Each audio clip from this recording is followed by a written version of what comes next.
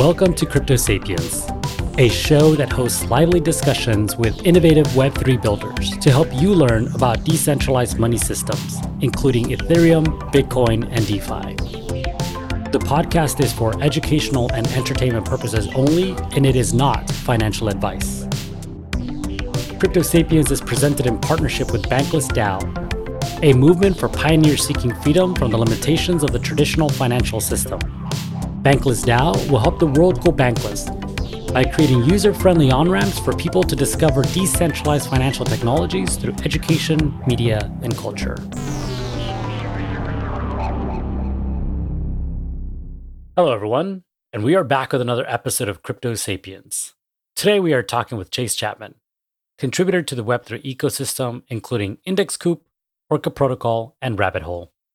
She also hosts On the Other Side, a podcast that explores the human side of Web3. We discuss the catalyst to DAOs over the past year and what sets them apart from traditional organizations. We explore DAO onboarding, permissionless work, and creating value-aligned incentives. We also talk about her podcast and much, much more. Lots to unpack here, so let's get started. Yeah, so I got really interested in crypto and Web3 in 2018 because I was working in marketing doing like data analytics and essentially ran into a lot of these problems around data ownership, around provenance for data and all of that stuff. And ultimately realized that crypto was this really interesting space that was potentially solving a lot of those problems. And I also had this history and love for like economics. I did, Model UN in high school and all of those things. And so had this kind of passion for human systems at the same time. And all of that ended up being these patterns that I found in crypto. And I think people were calling it Web3 then, but not really. And so I started exploring the space, ended up actually co-founding a company with a mentor of mine and built developer tools for a couple of years. And then really got into what I would call more of like the Web3 side of things over the past little less than a year, I would say, because I do think that there's a pretty big difference between different parts of crypto. And I think Web3 obviously is a term that people are using for a bunch of different things, but the little corner of the internet that I exist on, I think is different from other parts of crypto. So I like to make that distinction. Well, that's cool. So what does Web3 mean to you, right? Because I mean, this is one of the things that I feel is at least pretty emergent is the use of that term. At least when I first popped in, the term crypto was pretty popular. That's really how we alluded to everything in this space. And then Web3 just feels like one of these words that started popping up maybe early last year around the emergence of DAOs at the same time. So from your personal experience, what is Web3? It's funny because when I first heard Web3 like a couple years ago, it's a term that's been used by a lot of different technology movements to mean different things. And so I think in crypto, we've really taken it and pushed it forward. And I hope that the Web3 that we're all referring to ultimately ends up being this next evolution of the web. Fundamentally, the way that I think about it is when we think about like Web 2 and the evolution of the web more broadly, I think we're in a little bit of like a feudalist moment. And I think that's a charged term. But what I mean by it is there's a very small group of people that control most of the internet and have most of the influence when you think about companies like Facebook and Google and all of that. And I think to me, what Web3 really is this movement towards a democratic internet that's owned by the people who build, but also use these protocols. And ultimately, I think a lot of that matters because you have a say in these digital spaces that you live in. I think a lot of this was catalyzed also by the COVID sort of push towards like being at home and spending more time in digital spaces, where we kind of realized like, holy shit, we're living online and spending so much time here, but we don't have a say in how it's governed and built and what that really means. And so to me, Web3 is all about making that more democratic, open, and really giving people a voice in the digital landscape that we exist in. Yeah, that's really interesting. Certainly, I agree with you. I think, COVID certainly accelerated maybe some of these things that were already happening or being discussed in much smaller niche circles.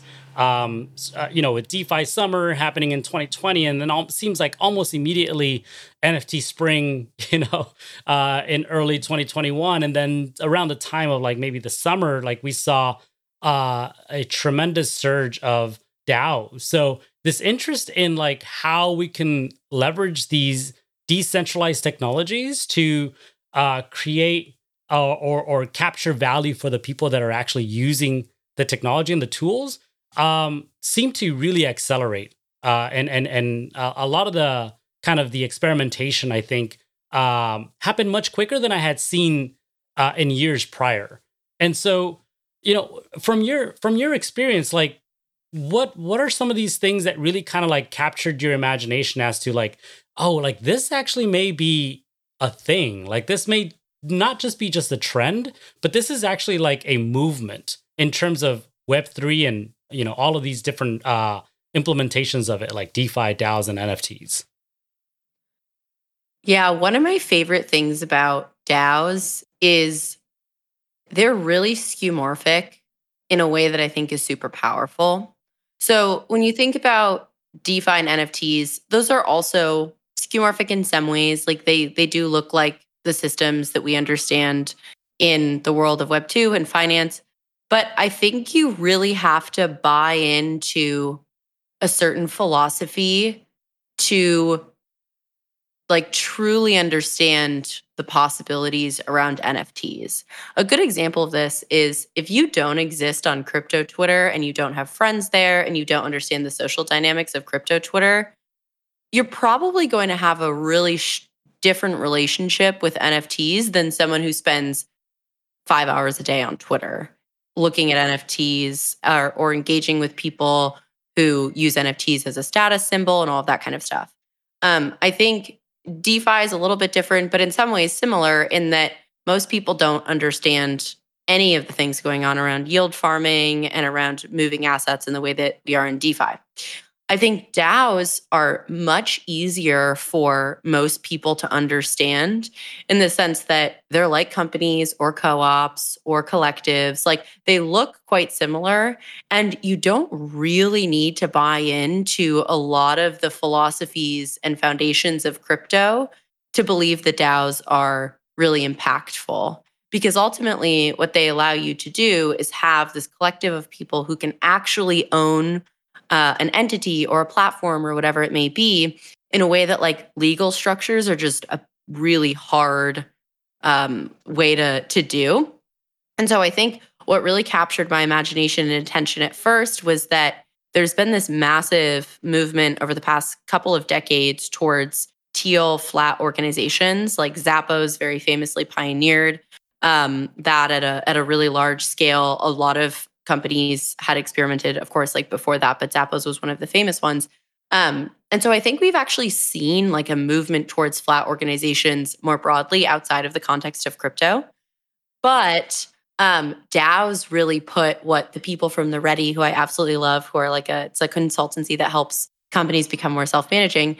The way that they put it is DAOs put a back end onto this front end of self-management and flat organizations where you've had a lot of teams and companies try to have employees become more self-managing.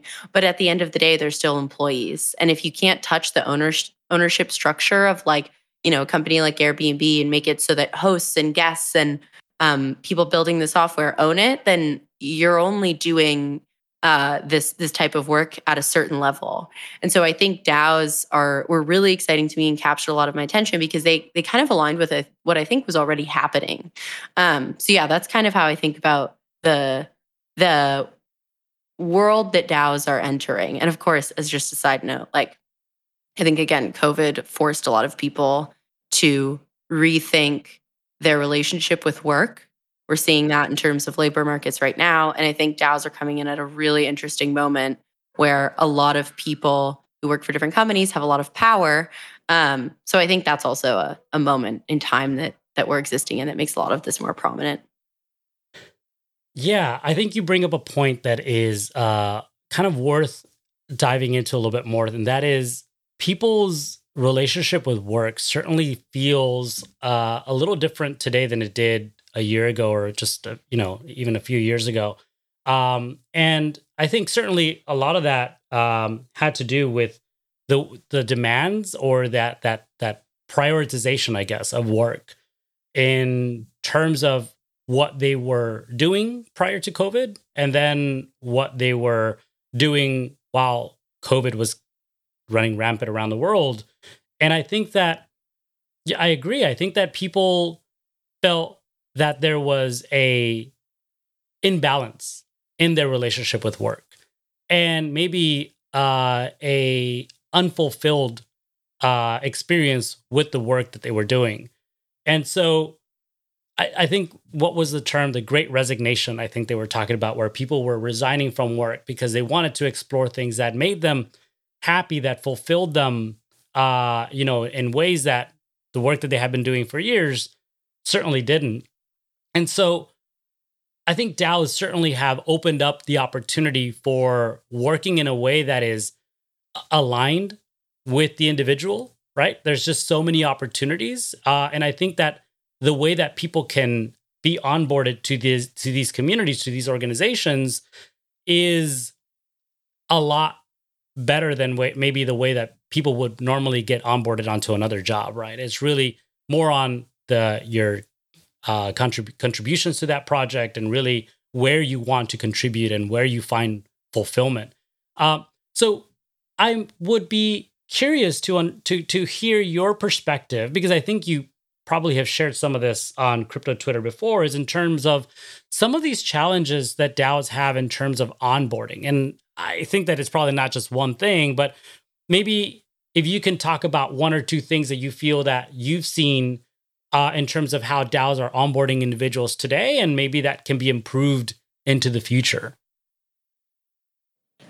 Onboarding is such a fun topic because there's so much around it. I think there are a few different angles to think about onboarding through in terms of DAOs.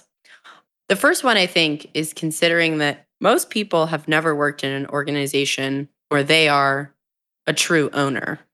And what that means is you go in with a mindset that is pretty influenced by hierarchical organizations. You typically have a boss or a couple people that you need to make sure they know you're doing a good job. And that's kind of it. You're told what to work on, all of that stuff.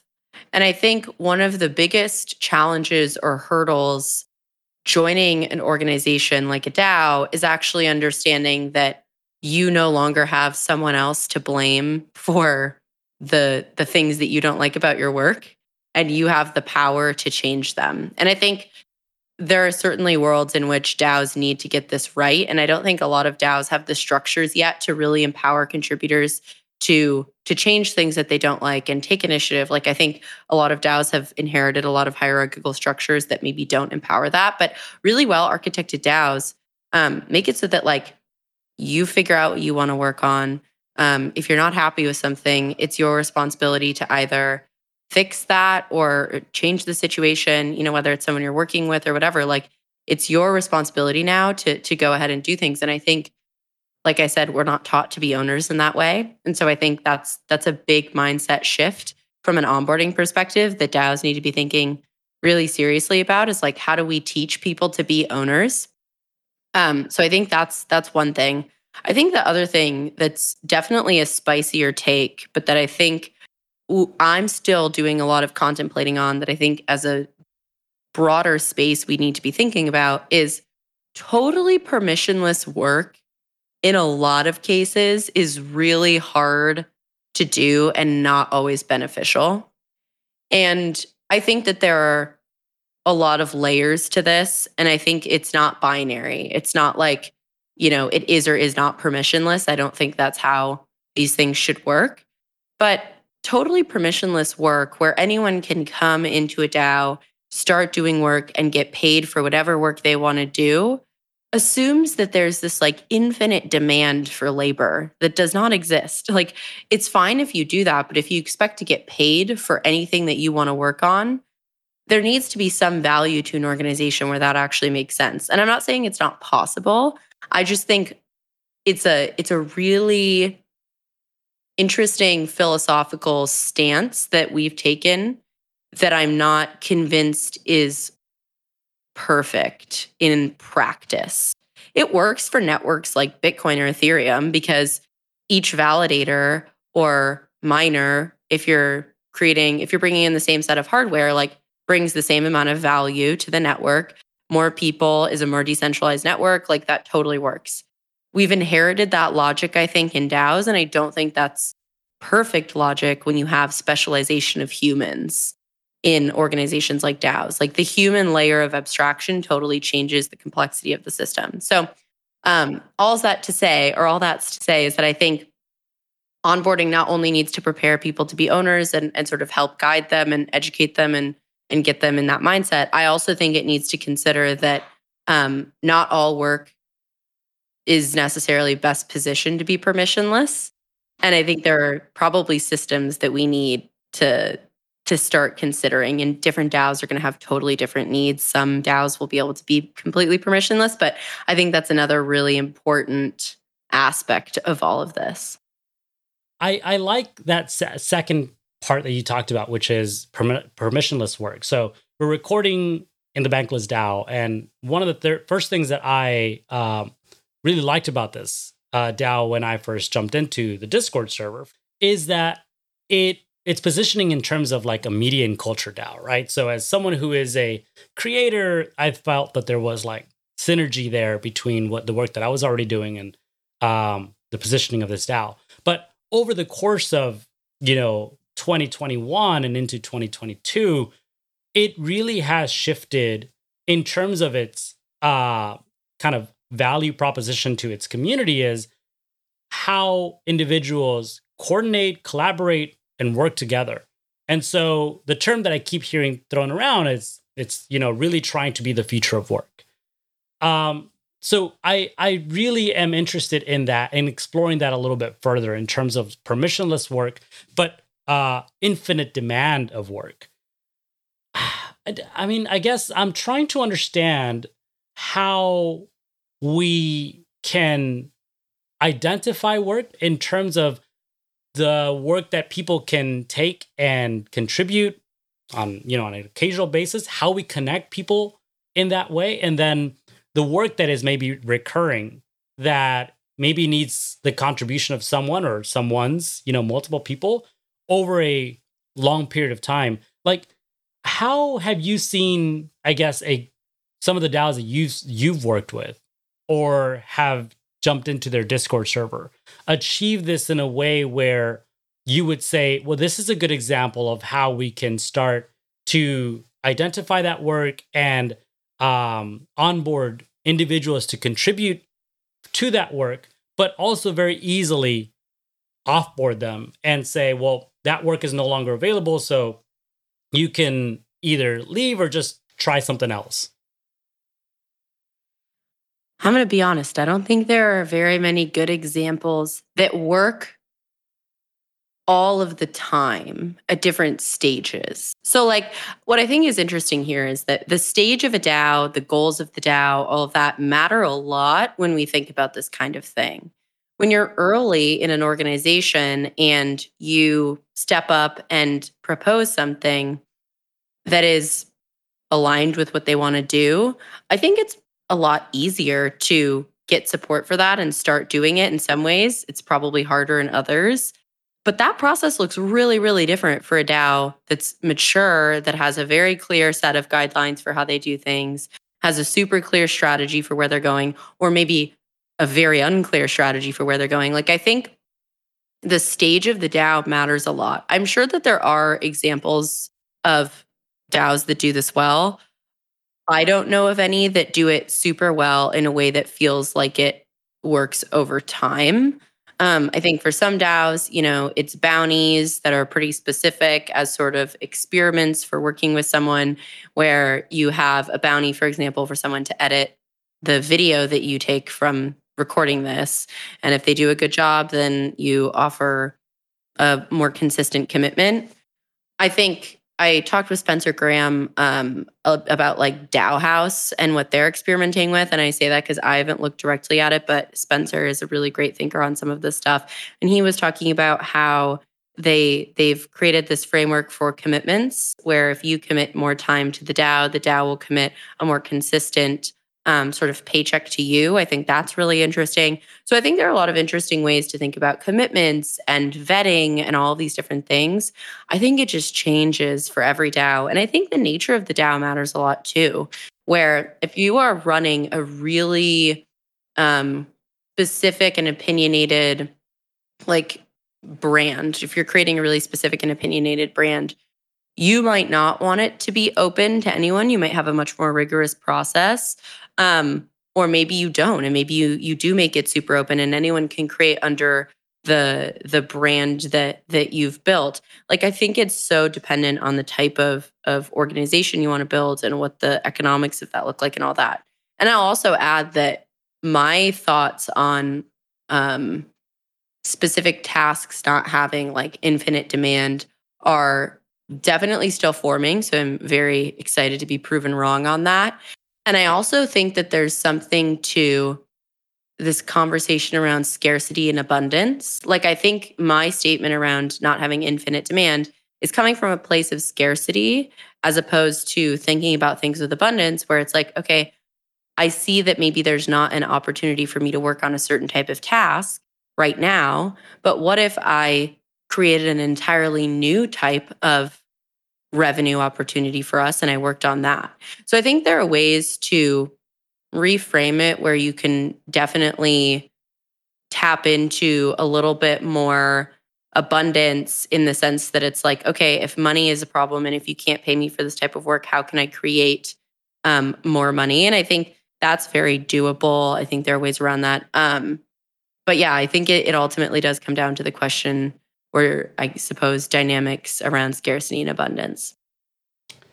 Yeah, well, that's wonderfully said. So I know we've talked a lot about DAOs here, and we're falling deep down the rabbit hole. I think for me personally, because I feel like you have such a wonderful connection to this space. But there's also another topic that we wanted to broach while we were on this call, and that is the topic of opportunities for creators. So on the other side, which is how we started this conversation, or this podcast, is a podcast that you produce regularly, and then that you talk to key contributors of this space, exploring this space from a very high level. Can you walk us through kind of the vision to that, and then we'll leverage that to go into how there are opportunities for more than just developers in this space to contribute in the education and visibility and maybe even onboarding of people into this space?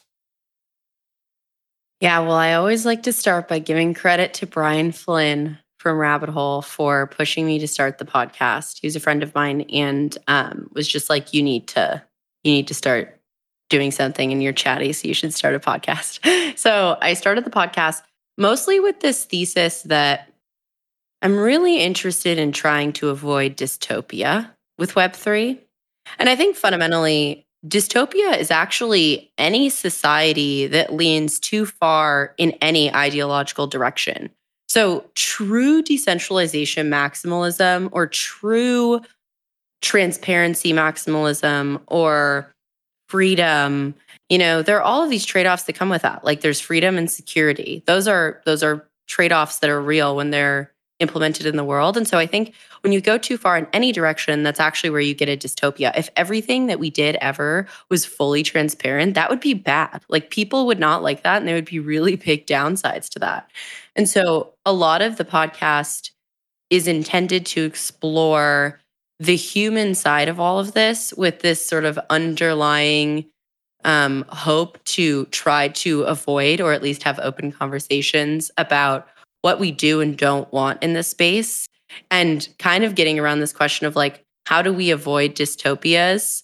And part of the thought was, if Mark Zuckerberg had been a lot more open about the challenges and trade offs that he was facing while he was building Facebook, would we be living in a better world today? And maybe the answer is no, but I also kind of feel like there's a chance that it would have created space for a much more public discussion about some of the trade offs that we're making by choosing to build the technology that we're building in a certain way.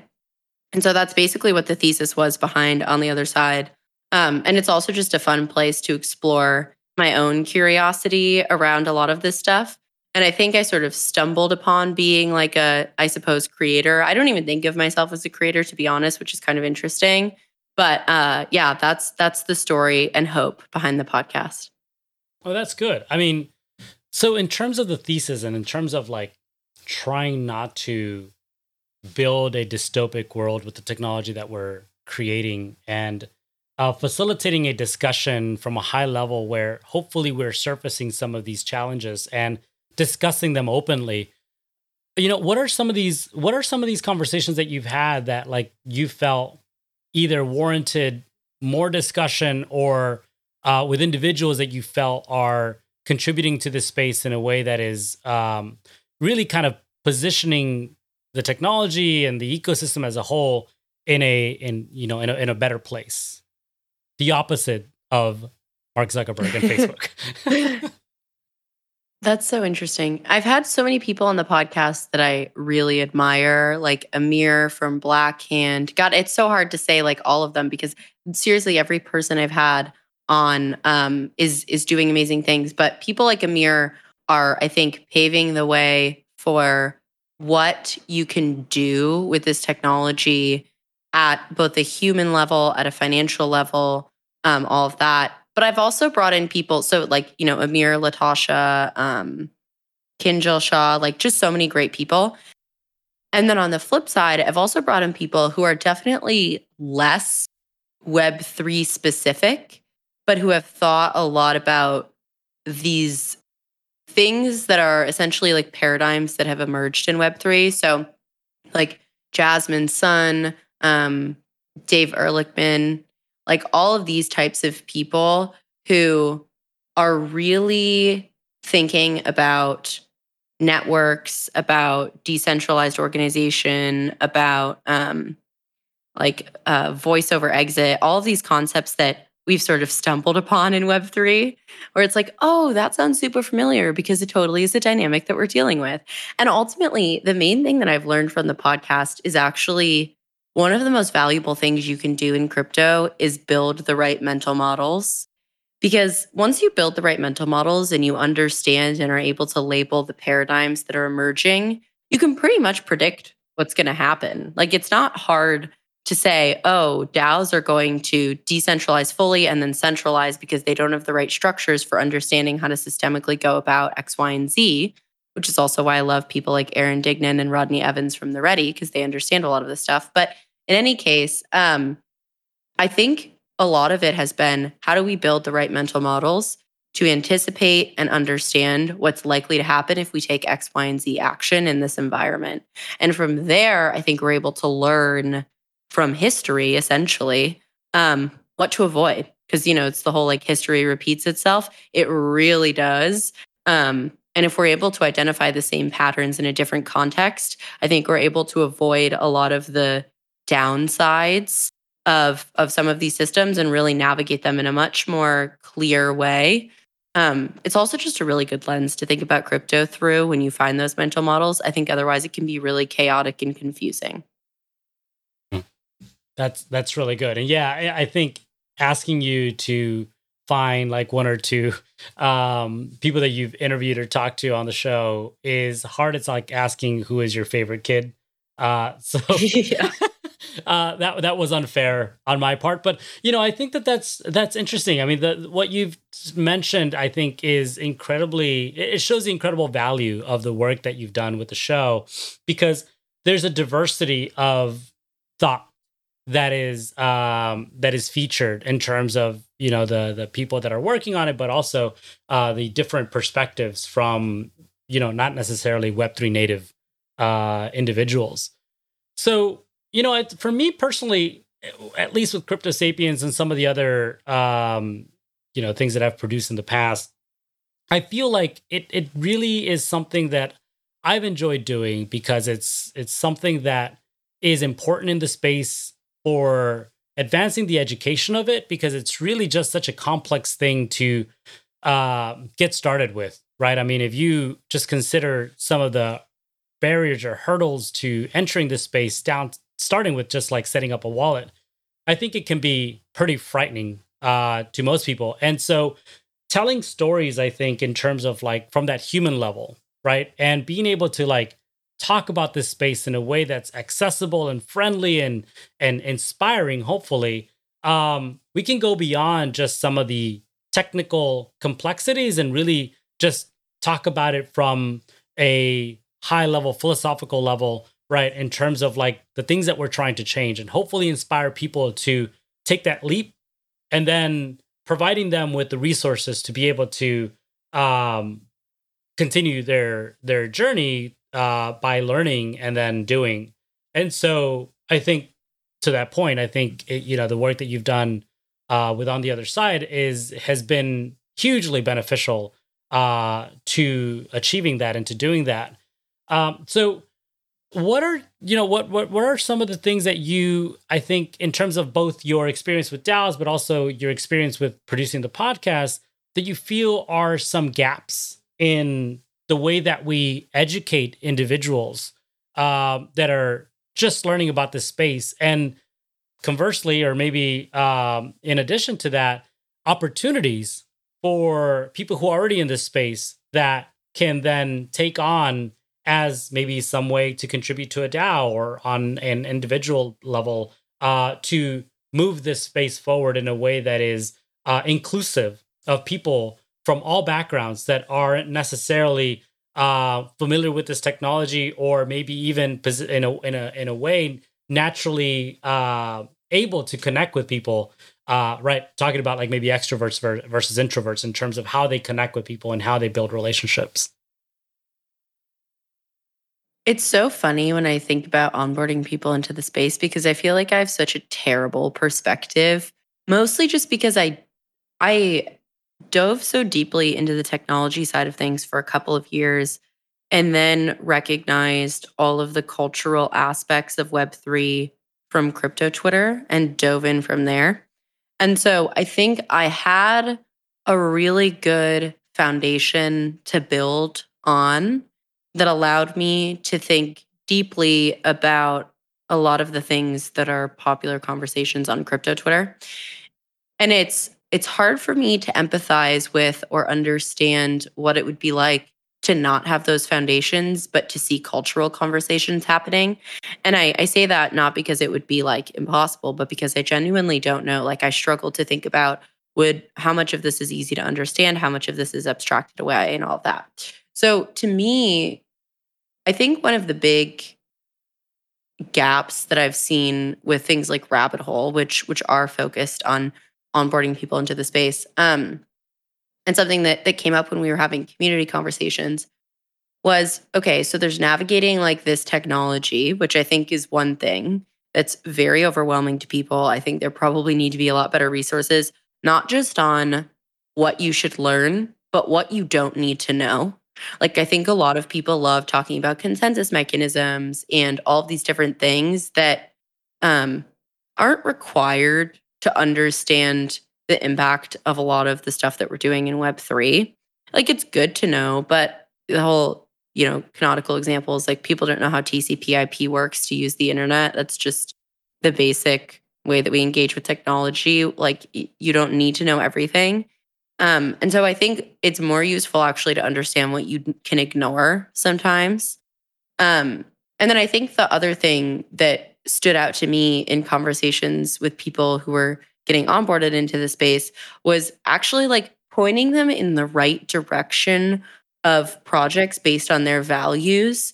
I think it's really easy to get caught up in different communities that you ultimately realize are not aligned with your values and then sort of write off Web3 as X because that's how that community was set up, or that's how those values existed. Um, but of course, like Web3 is so multidimensional. There are so many players in this space. And so I think a lot of it is actually helping people find their space. Like even something like Friends with Benefits or Bankless are great examples of this. There are people who are going to really vibe with FWB and people who are going to really vibe with Bankless. And those are not mutually exclusive. But like finding your community and finding those people, I think has a lot of value as you're learning all of this stuff. Because then you've built this foundation that's very human as opposed to like having to read everything everywhere and try to feel like you're an expert before you engage with anyone. And ultimately, no one is an expert. There are definitely people who are a lot more knowledgeable than others, but I think that everyone is learning. And frankly, like a lot of the viewpoints of people who are not currently in crypto are the ones that we need to be hearing. Like we need anthropologists and we need all these types of perspectives to build a technology that people actually use and enjoy that is not dystopic. So yeah, I think it's really about like learning what you don't need to know and then also finding communities that align with your values and your vibe and all of that stuff. But I think that's really those are pathways that we need to be creating that I think are pretty big gaps.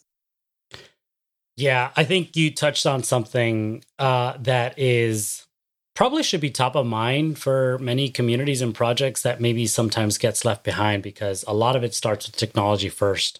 And then we build the community around that.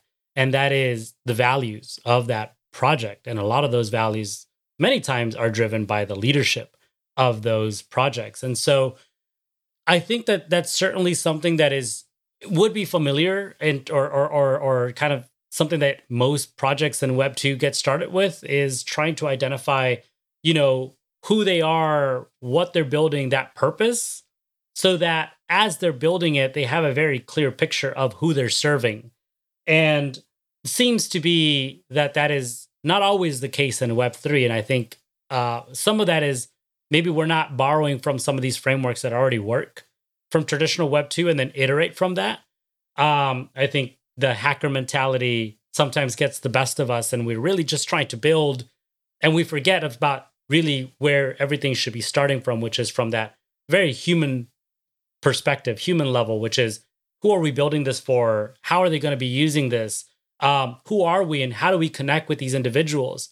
And then having that really permeate the entire project or community and, organizations. And so, yeah, 100% I agree with you. I think that's something that we need to be more mindful of as we continue to develop these communities and projects. The one thing that I wanted to maybe want to explore a little bit more with you, and because I have seen you tweet about this, so I'm curious what you found, and maybe some of the other questions that maybe have surfaced from this is, you're right, in terms of like using technology in the traditional space, right? Let's call it Web 2. We don't ask necessarily how the fundamental protocols work in order to be able to use email or browse the internet, right? Or message one another. However, with blockchain, I feel like we do pay a lot of attention to this. And I guess I wonder if some of that is because some of the technology that, or on the product side, some of the tools that we've built aren't necessarily so user friendly, where it's like we're seeing a lot of the actual like protocols and framework. It's very visible, right? It isn't necessarily as user friendly like maybe most tools would be in Web 2. So I wonder if you wouldn't mind sharing from that tweet, what do you think is that we need in order to make that leap? Because it really feels like a leap more than a transition away from talking about this space from purely a technological perspective to just simply being able to use something that is friendly and just simply works. This is something that I feel like people have been asking for a long time. in crypto. And I think the less we ask it, the more likely we're in the moment where people are actually using it. And I say that because people used to ask this question, I think, a lot more than they do now, because we have built this ecosystem where we're like, oh, okay, cool. We're not just talking about why don't people use NFTs for X, Y, and Z. We're seeing actual use of NFTs in this like digital sort of world. Same goes for DAOs, where it's not like, why aren't people using DAOs for this? You actually see people using DAOs in interesting ways. The question of bridging Web 2 and Web 3, I think, has also always been this like big topic of discussion. And I actually think that there are a lot of people who are trying to bring people into the world of Web3. There are a lot of great companies like Dapper with NBA Top Shot and other projects that have done a lot of work in getting people into this space. And I used to say, I don't think about this as much, I guess, but I used to say like actually sort of immersing yourself in Web3 is like putting on VR goggles. Like it's just an entirely different world. And of course, that like sounds kind of ridiculous and cliche, but really, I think once you buy into Web3, you start to recognize things like property rights digitally that we just hadn't had before. And even like this idea around owning the products and platforms that we use. Once you're an owner of a product or a platform, to go back to using software or like listening to music or whatever that you're now used to owning feels terrible. Even like I always joke about this, like paying rent in my apartment instead of owning a house. I won't ever do that again. Like once my lease is up, I'm buying something because I am so used to ownership now in a meaningful way. And I have this like visceral reaction to rent extraction. And of course, I'm also in a position where that's even possible. Like a lot of people don't have the resources to buy a house in general. But like, I think more broadly, what we're sort of doing is instead of this being like a leap from Web 2 to Web 3, I think what it actually is like this slow cultural shift towards helping people see the power of ownership and the fact that that can exist digitally. And I think that's cultural in the sense that it's a principle that like we need to adopt and normalize and all of that kind of stuff.